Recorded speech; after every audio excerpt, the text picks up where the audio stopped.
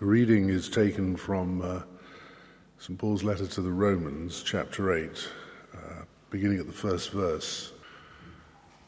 Therefore, there is now no condemnation for those who are in Christ Jesus, because through Christ Jesus, the law of the Spirit of life set me free from the law of sin and death. For what the law was powerless to do, in that it was weakened by the sinful nature, God did by sending his own Son in the likeness of sinful man to be a sin offering. And so he condemned sin in sinful man, in order that the righteousness requirements of the law might be fully met in us, who do not live according to the sinful nature, but according to the Spirit. Those who live according to the sinful nature have their mind set on what that nature desires, but those who live in accordance with the Spirit have their mind set on what the Spirit desires. The mind of sinful man is death, but the mind controlled by the Spirit is life and peace. The sinful mind is hostile to God. It does not submit to God's law, nor can it do so. Those controlled by the sinful nature cannot please God. You, however, are controlled not by the sinful nature, but by the Spirit, if the Spirit of God lives in you. And if anyone does not have the Spirit of Christ, he does not belong to Christ. But if Christ is in you, your body is dead because of your sin, yet your spirit is alive because of righteousness. And if the Spirit of him who raised Jesus from the dead is living in you, he who raised Christ from the dead will also give life to your mortal bodies through his Spirit who lives in you. The Holy Gospel is written in the 13th chapter of the Gospel according to St. Matthew, beginning at the first verse. That same day, Jesus went out of the house and sat by the lake. Such large crowds gathered round him that he got into a boat and sat in it, while all the people stood on the shore. Then he told them many things in parables, saying, "A farmer went out to sow his seed. As he was scattering the seed, some fell along the path, and the birds came and ate it up. Some fell on rocky places, where it did not have much soil. It sprang up quickly, because the soil was shallow. But when the sun came out, the plants were scorched, and they withered, because they had no root.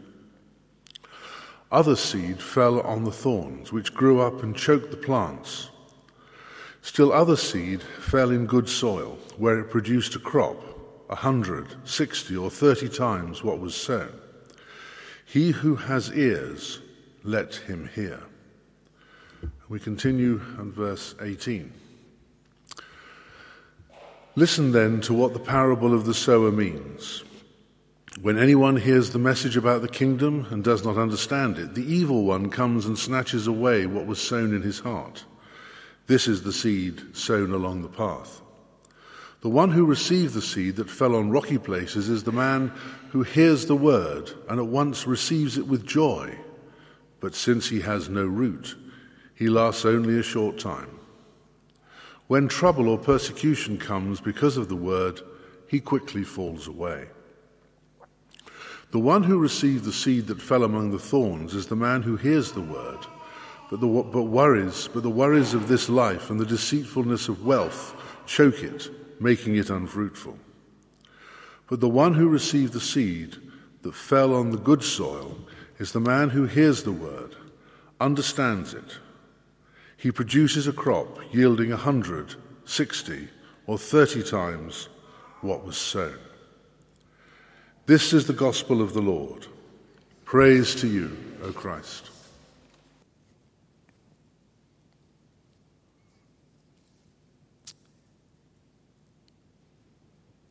Father, we've heard your word spoken to us. We pray as we think about your word that you would reveal more of yourself to us, that we would hear and that we would listen, that we would be encouraged and that we would obey. In Jesus' name we pray. Amen.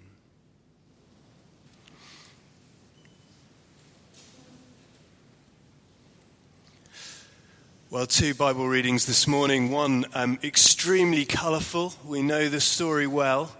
The seed being sown. And then we have Romans 8, which is full of words. A very, very different feel. And I thought this morning I'd try to tackle Romans 8 rather than the colourful gospel. It's probably one of the greatest chapters in the Bible. If the Bible is a series of mountain ranges, then the epistle to the Romans is the highest peak. And chapter 8 is probably the highest peak of Romans. It's the equivalent of Lord's. It's the centre court at Wimbledon. It's a chapter that changed the face of England when in the 18th century Wesley found his heart set ablaze as he read it and let its truth seep into his heart. And he went on to preach some 40,000 sermons. Therefore, there is now no condemnation for those who are in Christ Jesus. The therefore assumes something, doesn't it? And if we had read through the rest of Romans to this point, we would see that it assumes in chapter 1 God's saving power. The gospel is the power of God for the salvation of all who believe. In chapter 2, we see it's good news because of the bad news that the whole human race is in rebellion against God and has been since Adam. We see that there's no difference whether you are Jew or Gentile. Both are sinners, and the law, which was meant to bring good and blessing and life, only brought death. What was intended for good had resulted in sin and condemnation because it was impossible to fulfill the demands of the law. So no wonder Paul finishes chapter 7 saying, "What a wretched man I am. Who will rescue me?"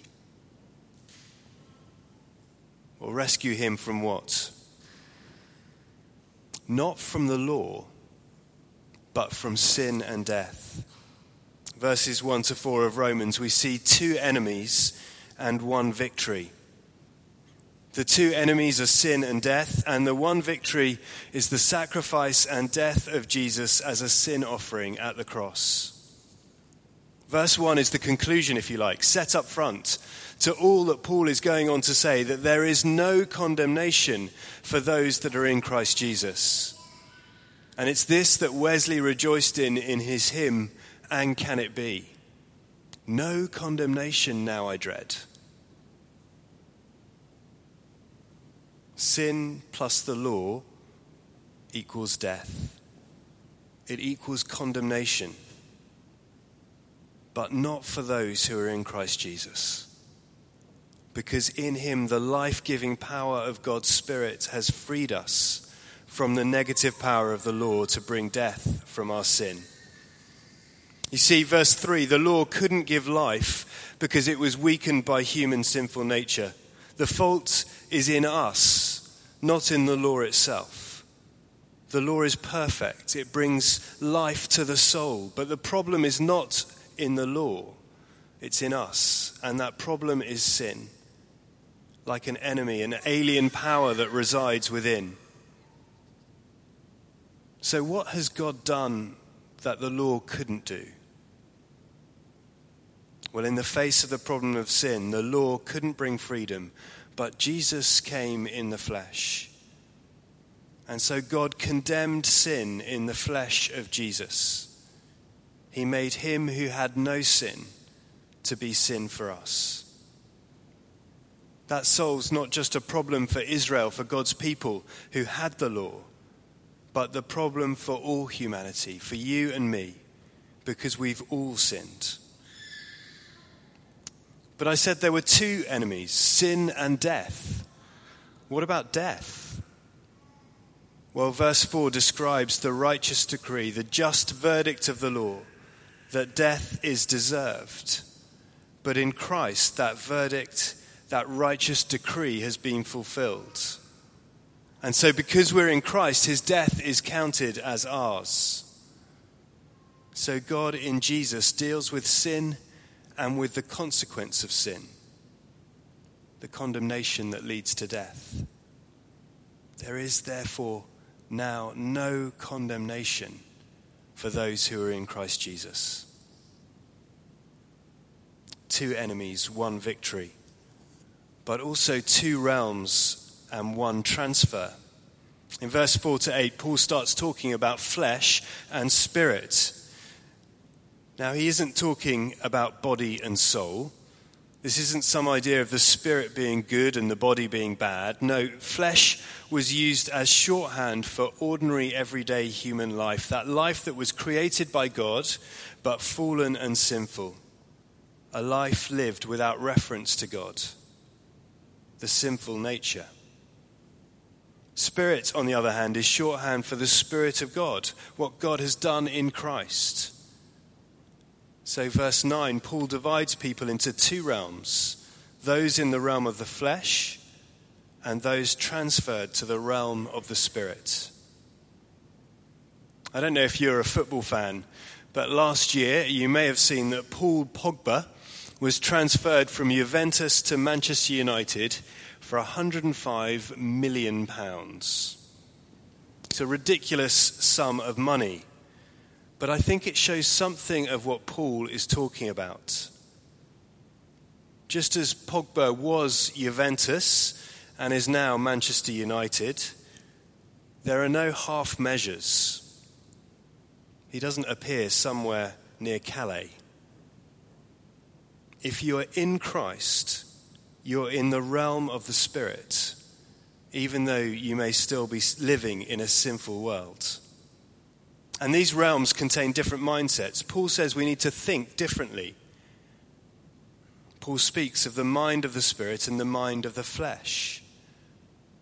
There's a description of the mindset of the flesh, a way of thinking that characterizes those who aren't yet Christians, a mindset that's hostile to God, not submitting to God's law, not pleasing to God. Now, come on, that sounds a bit harsh, doesn't it? But Paul isn't talking about attitudes and feelings. He's talking about a mindset. It's a state of being. Sin has declared war against God, and so we are at war. There is enmity no matter what we feel. It's the way that things are. I think of it this way. Back in the early 1940s, if I was a Brit with a German family, I would still be at war, regardless of how I felt about my family. So there's a contrast, a mindset that's hostile to God and one that is in Christ, of the Spirit, life and peace. Because we're put right with God through the Holy Spirit, our lives are then governed by God's ways. We live a different story. We play for a different team because of the transfer of Christ paid for us. Now you may think, how can that be true? I don't feel it. I struggle with sin and weakness, and it doesn't feel like the Spirit of God in me. But friends, it's not a question of how we feel. It's the way that things are. If you've put your trust in Christ, then verse 9 is true. You are not controlled by the sinful nature, but by the Spirit. It may still feel a struggle, because there's a battle going on between the light of God in us and the temptations of the world. But you are of the Spirit. Finally, there are 2 destinies and 1 Spirit. The climax of the argument is here in verse 10 to 11. We've seen that God condemns sin in the death of Jesus, and he solved the problem of death by raising Jesus from the dead. So if Christ is in you, verse 10, your spirit is alive because of righteousness, and your body is alive because the same Spirit that raised Jesus from the dead is alive in you. Every person of the Trinity in these verses is invested in your life. The Spirit of God, the Spirit of Christ, Christ himself, the Spirit of God who raised Jesus from death, all are put in you. So our destiny is guaranteed. This God will give life to our mortal bodies, not a shadowy survival of the soul after death, but resurrection of our bodies. No condemnation. Why not? Well, because the two greatest enemies, sin and death, are defeated in the death and resurrection of the Messiah. So if we are in Christ, he's taken the condemnation, and we share in his resurrection life by his Spirit that he's given us. Two enemies, one victory. Two realms, one transfer. Two destinies, but one Spirit. Guaranteed resurrection life. Finally, one thing to be sure of and one thing to do. One thing to be sure of, if you are trusting in Christ, then your sins are forgiven and there is no condemnation now and forever. You have a future destiny guaranteed by God. And if you're in Christ, secondly, play for the team that you belong to. Live the story that you're a part of. Live for him. Present your bodies as a living sacrifice, he goes on to say later on in his letter. Do not conform to the pattern of this world, but be transformed by the renewing of your mind. Let's pray.